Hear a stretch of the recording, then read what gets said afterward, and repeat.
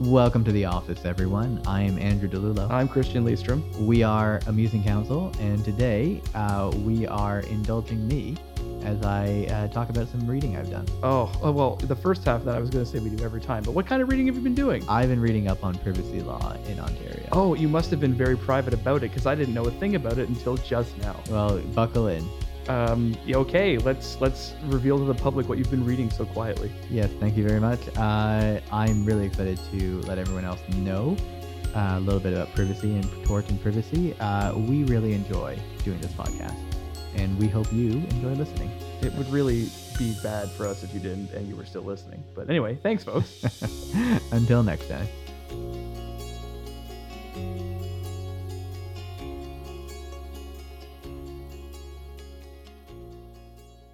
Okay, so I've been thinking about privacy law an awful lot lately because, Are you lonely? well, yeah, that's kind of a double entendre, actually. yeah, Anyway, go on. no. Well, what I mean is, it's actually a really interesting and active area of law right now, because we don't really have a whole lot of we're only actually surprisingly enough just developing the legal regime. That is surprising. around- I know we've got all kinds of different agencies in the federal and provincial government that deal with privacy. Oh, absolutely, and you have the general respect for privacy in our charter rights. Yeah. Oh, And right. That's constitutional of rights course. all over. Yes. Right? But all of those, like that conception of privacy is actually quite old in that it's about securing the individual from the state. I see. And we are really only just learning how to secure the individual from corporate entities or effectively, in fact, other individuals. right. Yeah. Sure. Right? As 'Cause corporate corporations are people. Yeah, my yeah. friend. So I've actually started to do some thinking about privacy law in general and really how privacy is going to develop in Ontario law specifically, maybe Canadian law in general. Informed a little bit by the world at large right now, but also sort of the legal scholarship that's happening in Canada and in Ontario right now. And I thought I'd share a few thoughts. Also, just a quick refresher on torts. And just go from there. What do Well, what do you think? know what? If you have gone to the trouble of doing legal academic reading and saving me the trouble, I am in no position to argue. Okay, so I wanted to kind of springboard off of our discussion. We did torts a little while ago. We sure did. Yeah, we sort of talked about whether meat or fruit. No, Oh, no. yeah, I'm just never gonna not make the pie joke.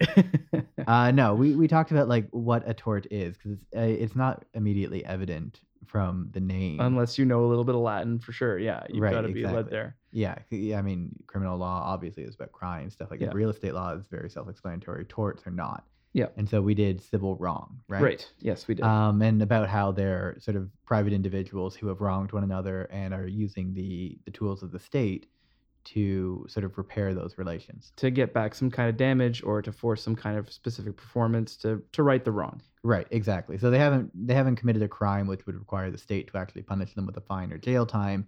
They've, done something wrong in a more private nature that doesn't necessarily need a criminal penalty, Right. but is also, a prohibited behavior that the state recognizes. Because there are lots of ways you can do somebody wrong without actually committing a tort against them, right? Whenever you say do somebody wrong, all I can think about is like a slow blues guy saying "woman done me wrong." So, Yeah. Well, I was kind of going for that. Yeah. yeah. Well, woman done me wrong. That hurts your soul, but not a tort. Yeah, that's fair enough. It's not a tort to break a blues man's heart and have him sing soulfully. Right. In fact, doesn't it enrich the world? It does ultimately. Anyway, Yeah, let's so get break back. up, everyone out there. Break up with more blues and jazz artists. If you can. It's their creative fuel. Anyway, yes. So the interesting thing is, as we mentioned in the previous podcast, tort law is constantly evolving, and new torts are being created on a fairly regular basis.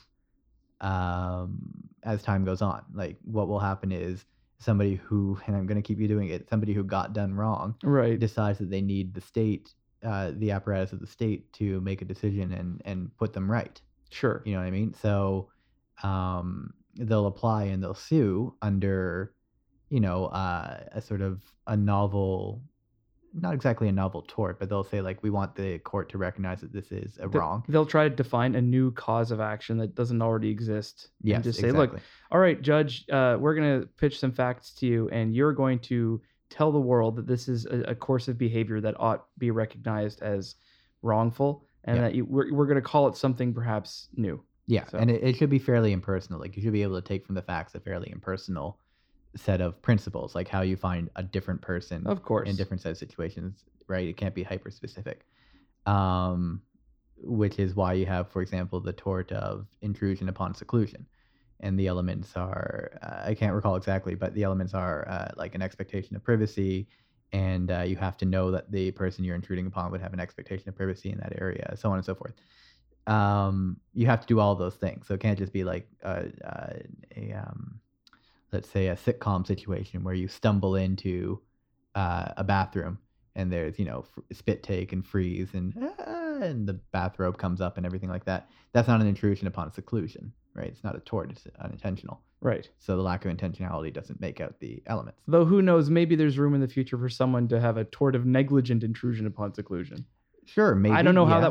that would look, but maybe that could happen. Uh, The point we're making here is that it's an open field, and if you can define some logical set of principles that carves out a specific wrongful act that has been done and maybe done in the future, then that's open to a judge to enforce. Yeah, and the judge has to agree that it's something proper for the state to enforce as well. Yeah. So okay, so that's the brief summary of torts. So the interesting thing is privacy is an active issue in our modern world as we become increasingly online, increasingly socially connected, and increasingly connected to one another. What we're finding more and more is that things that we feel ought to be private are now becoming matters of public interest or public dissemination, right? Particularly, I'm thinking right now, private conversations. Go on. Okay. Not just I guess not just private conversations, but also just the idea that people have a right to privacy in a way that doesn't merely prevent the state from intruding upon your privacy. Sure. Like they have a right to privacy from one another. Okay, I'm gonna sort of jump in here. Every time you say that there's a right to privacy, it's the sort of thing where you look around at the world in which we live, and you sort of have an ironic smirk on it. It's like, well, I don't really know. I've been selling so much of my data incidentally to Google and Facebook for so many years. I have no idea what right to privacy I reasonably could expect, but Well, I mean, Canada has some pretty strong laws on the books for protecting privacy of individuals from corporate that activity. we do have that. Relatively strong, not as strong as, of course, the European Union, who take the idea of that particular form of privacy very seriously. They're world leaders. Yeah, And- absolutely. and we're gonna start to see presumably legislative changes over here eventually as those European models gain more force and effect. But Well, I mean, so just a sidebar, the European models, they do have worldwide force and effect. Like they are all drafted to claim against the person who violates their statutes against worldwide profits or anything like that. yes, So people are going to already start working towards compliance, and that's a good thing. I right. think. But I'm saying that as other jurisdictions take that up and it becomes not merely internationally recognized de facto, but de jure, everybody's on the same page in enforcing those privacy rules at home and abroad. Mhm. Okay, That's- yeah, I see that's what what I you're saying. Yeah. So, right to privacy is in fact like something that we're expecting more and more in a private context, but we don't actually have a legislative or a tort framework or a civil framework for privacy. Right. Privacy. I'm gonna. Oh, don't go changing it now. No, I'm gonna land on a particular pronunciation at some point in this podcast. We can all follow you. It's fine. Yeah. Okay. This is the problem with being Canadian. You're halfway between the American and the UK pronunciations.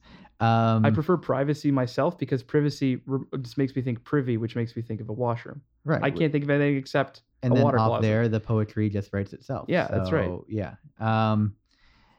So there's a couple of different ways of thinking about individual rights to being private against one another, and the way to do it really is with a tort, right? Yeah. You have to figure out what the elements of privacy are in tort. There are a couple of other ways to do it. It's always civil law, but some other jurisdictions decide to do it as an outgrowth of a previous tort. So in the UK, for example, it's breach of confidence. That's a tort that's been around for a while. You tell Sure. somebody something in confidence, and they tell it to a third party, and you didn't intend that third party to know the secret. So sorry, are you about to tell me that they've generalized this breach of privacy into a broader tort that doesn't necessarily involve this third-party transmission? Well, the third party is there, but the third party is kind of like to the public in general, Okay. right? Yeah, oh, that makes sense. But it's difficult because the third party can't really be the person who's also doing the disclosing, like the person who learned the secret first, which makes it difficult, right? So if somebody does intrude upon your privacy for just their own benefit, it doesn't really fit in the breach of confidence framework. So the way the UK has adopted that is they sort of expanded the breach of confidence framework by saying the third party can be the breacher as well, Okay. right?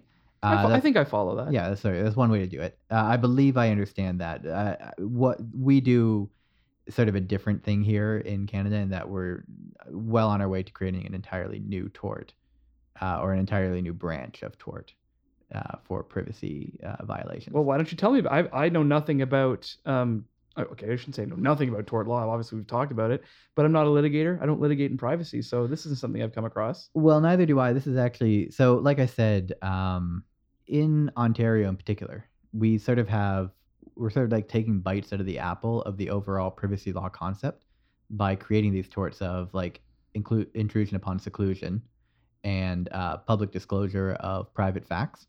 Okay. Okay, so that kind of thing. So those are specific like sort of actions where you can take somebody's private information or being and disclose it in some way or reveal it in some way or have it be revealed to you without the first person knowing. Mm-hmm.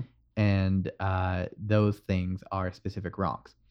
But there's some thought in Canadian legal academics that constantly just taking little nibbles, one specific set of facts that creates a tort and another specific set of facts that creates another tort is kind of a difficult way to think about private privacy or like private law. It's a difficult way to think about the concept because there's no overart, like how do we know if something is private? I see what you're saying. That in doing it piecemeal, there's no overall concept of what privacy actually means from a tort standpoint. Yeah. And so it might be better to reformulate or recast the law as a top-down, first disseminating a series of principles that would underpin violation of privacy in a tort and what are the subtypes of that violation. We'll worry about that once we've established exactly the because background. then what you could do is not constantly work towards like the Court of Appeal or the Superior Court of Justice and say like, can you recognize this specific act as a tort right based on the fact that it's a violation of my privacy in some way? So it's all kind of it's sort of a matter of finding the right test case that can tie together all these different approaches to privacy and tort law as subtorts. Yes, Okay. exactly. So, and the way you would then do that, like the way you could then work on that is actually have the provincial government pass a law that defines the tort of course, violation of privacy, makes sense. right? And lay out the elements and lay out the subtypes, and then Ontario courts could take that and run with it. Sure. Which is something that courts are very, very good at doing. Mm-hmm. Judges are very, very good at doing. I mean, they're also good at creating new torts. I mean, it's bread and butter for judges. Well, you could do it either way. I mean, given the fact that we have a privacy commissioner, right? Mm-hmm. It would not be out of scope for the Office of the Ontario Privacy Commissioner to issue a set of guidelines to the Assembly. Right. Exactly. You can do it. Obviously, we're talking sort of in the provincial context, Ontario torts. You could also have the federal privacy commissioner do sort of like a nationwide set of guidelines. Sure. And everyone else can adopt. But the whole idea is that this is an area where you can actually sort of get ahead of the civilian applications to create torts and just sort of like say we recognize a general right to privacy. Yeah, but you have to understand what privacy is. Sure. This all comes from having a distinct logical understanding of constructing the concept of privacy in a way that the courts will be able to digest, and in a way that should it come to provincial assemblies, that they can actually write legislation that says the torts shall consist of the following elements. Yeah.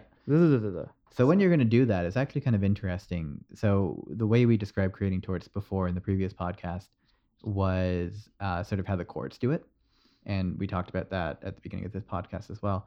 But the way the legislature will do it is kind of in a different way because it has to grapple with what it's doing. So the first thing it has to ask itself is this even an area where the state has a right to legislate and enforce, right? okay. So is there a social or a policy-based value in protecting individuals from intruding upon one another? I love when courts and legislatures actually have to talk about policy specifically. Right. So, and this is, of course, bread and butter of legal academics. And I mean, generally, the agreement now is yes, absolutely.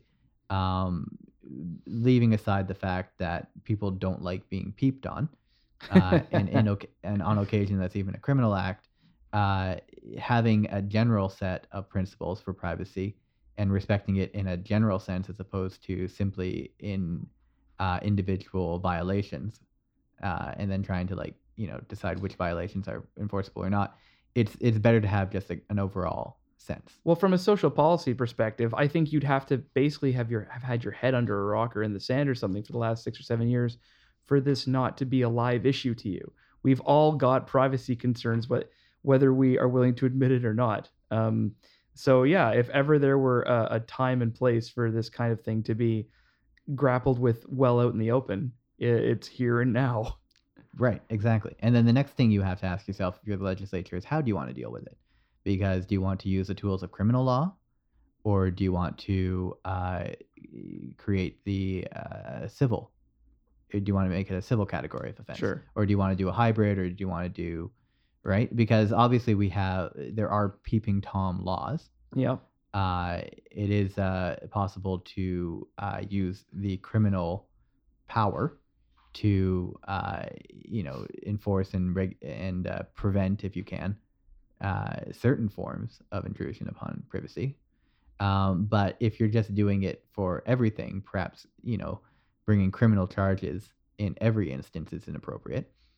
Perhaps So it's inappropriate. Yeah, from a public policy perspective, I think that would be off the table. yeah, so then you go to the civil. So then obviously the alternative to using the criminal power is to use the civil power. And if you're going to use the civil power, do you already have a tort that basically does it? So, like we said, the UK is adapting breach of confidence, Hmm. which is an existing tort and it's existed for a long, long time. They're finding it sometimes works, it sometimes doesn't work. I mean, they've had to extend it in a couple of ways, but they prefer working in that framework. I know that in the US, they like just taking the tort of negligence and just applying it to everything if they can. I'm sympathetic to that viewpoint. I Yeah. like negligence is pretty well understood. It already takes up half your first year tort law class. Right, exactly. So they just make. I mean, this is not the same in every state, Sure. but like very often you can just say they negligently displayed my private information. Yeah. Well, because Right. then you get to ask all the questions within the story of that one tort. Was there a duty of care owed? Did you meet that standard of care? Yeah. And those are the things you're going to have to ask in any of these situations anyway. So The more, is it, just as I think about it, the more I like it. What have we done? What are we going to do in Canada? So, well, I don't know what we're going to do. What we've done to date is create new individual privacy respecting torts that don't necessarily rely on the negligence framework. They rely on their own set of requirements. Um, but I think the general support now that we've started down that path is to continue and make privacy torts their own category as opposed to just a subcategory. So enough apples have fallen off the Yeah. tree that we are now maybe capable of defining the tree. Right, exactly. But then, of course, if you're going to create your own category, you have to figure out what's the damage that's been suffered, and how do you make it, like what is the penalty to make it right? Right. Because if you're doing breach of confidence, like the whole idea of breach of confidence is it's usually an economic damage because somebody lost money because your private information was Sure. disseminated. It's kind of like an economic, like it was a businessy context that they were thinking of breach of confidence, right? Mhm. Oh, you've given away my secret Yeah, of buying course. information, right? Negligence, the damage is usually you can post a receipt Right. and you've lost something, or the tort of negligence also allows punitive damages because duty of care, you violated the duty of care. Yeah. It may not be necessarily there may not be a money amount, but we need to make sure you're not doing it anymore. So Mhm. there's that. But if you're creating a brand new tort, you have to figure out. Yeah, there needs to be some like logical underpinning for what you're going to peg the damages to. I can see already that's going to be a bit of a problem if we're talking about a grand tort of invasion of privacy or violation of privacy, and someone says, for example, "Oh, the whole world now knows that I'm into this weird porn or something." Like, how Yeah. do you put a number on that? Right. You probably can't, but Probably can't. there is a way to sort of work around that in tort law, which is just to say that if somebody has a legal right to a thing, and you deprive them of the legal right by not giving them that thing By doing the or tort taking away that thing of from not, them, yeah, then that in and of itself is enough of a damage. sure, And so the punishment would then be, well, it would probably end up left up to the legislature to come up with a punishment range, yeah, sure. and then the courts would decide, based on fact-specific scenarios, where in that range a specific act lies. But there's always going to be interpretation by the courts. Yeah, and that right? first couple dozen cases are going to be very interesting to watch for what the quantum of damages are in every individual case, and that's going to be, that already sounds exciting. You get to look at like a spreadsheet and everything. Right. Well, I mean, we have a very famous precedent in civil law and employment law, right? The Globe and Mail. Are we going to go Bartle factors here? Bartle factors. Yeah. Bartle and Globe and Mail. Yeah. Where you know that you owe a person a certain amount of money if you wrongfully dismiss them.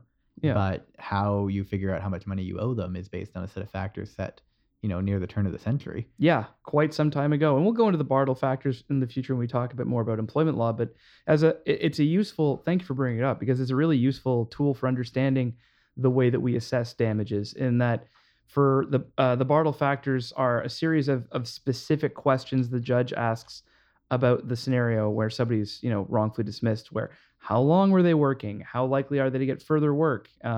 Stuff like that sort of moves the slider one way or the other in this range of possible damages that suggests, they're owed 3/4 of the absolute maximum they could get.